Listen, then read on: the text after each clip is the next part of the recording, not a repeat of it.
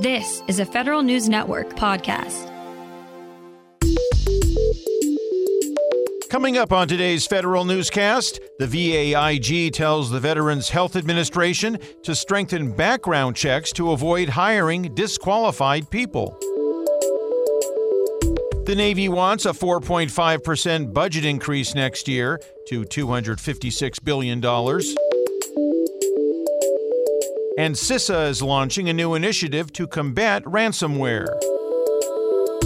Those stories and more in today's Federal Newscast.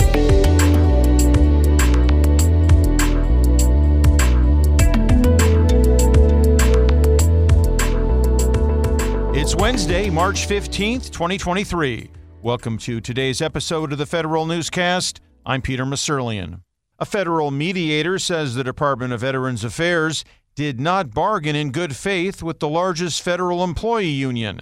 Federal News Network's Jory Heckman has more. An arbitrator with the Federal Mediation and Conciliation Service finds the VA violated ground rules it established with the American Federation of Government Employees when they reopened contract negotiations. The arbitrator finds VA tried to negotiate over items outside the scope of a limited reopening of contract talks, such as terminating supplemental agreements reached with local union officials. The arbitrator orders the VA to issue a written notice acknowledging those unfair labor practices. Jory Heckman, Federal News Network.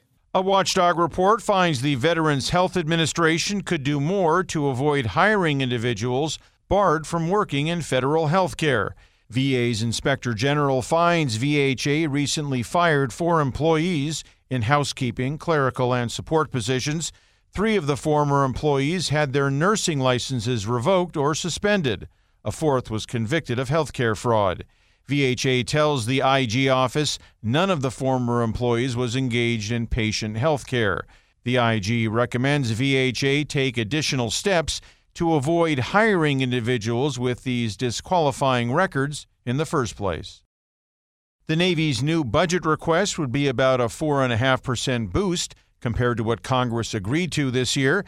The $256 billion budget prioritizes both new equipment and the operation and maintenance of the existing naval fleet. The department wants to increase its research and development by nearly $1 billion and expand its skilled labor pool at public shipyards. As is the case across the Defense Department, the uniformed and civilian workforce would get a 5.2% pay raise.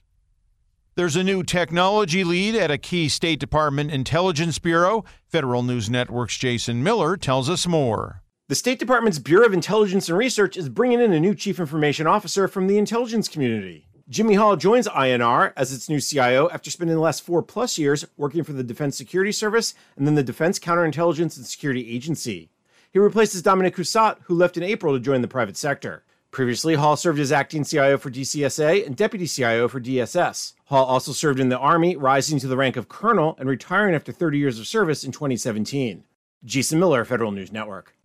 You're listening to the Federal Newscast. As part of its effort to reduce the administrative burden on agencies, the Biden administration is proposing to eliminate, streamline, or reduce the frequency of 53 reports that Congress requires every year. Of those 53 reports, the White House is asking to eliminate 40 of them and reduce the frequency of 7 others.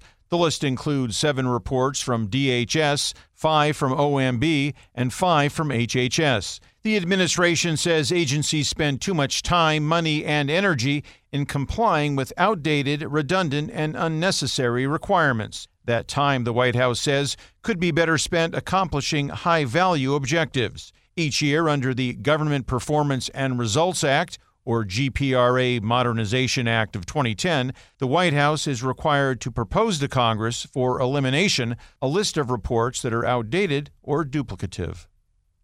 Agencies get new FOIA guidance for Sunshine Week. Federal News Network's Justin Doubleday has the latest. The Justice Department is reminding agencies to make decisions about Freedom of Information Act requests with a presumption of openness. DOJ's Office of Information Policy issued the guidelines this week. It tells agencies to make FOIA decisions with an eye toward transparency, apply FOIA's foreseeable harm analysis on a case-by-case basis, and work cooperatively with record requesters. The Sunshine Week guidelines come after agencies received a record number of FOIA requests last year. Justin Doubleday, Federal News Network. A software development program run by the Defense Information Systems Agency has so many users, DISA has to expand the program. Sharon Woods, director of DISA's Hosting and Compute Center, said Get.mil currently has 2,400 users and continues to grow.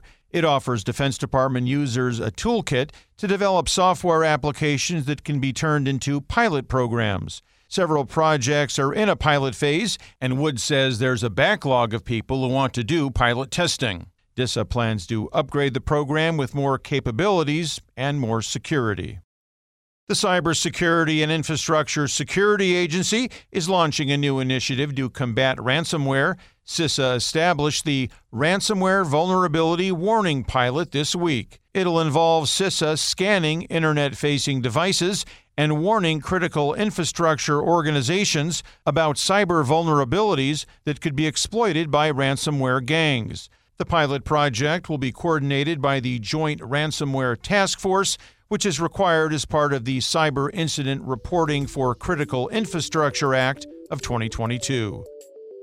Find these stories and more at federalnewsnetwork.com.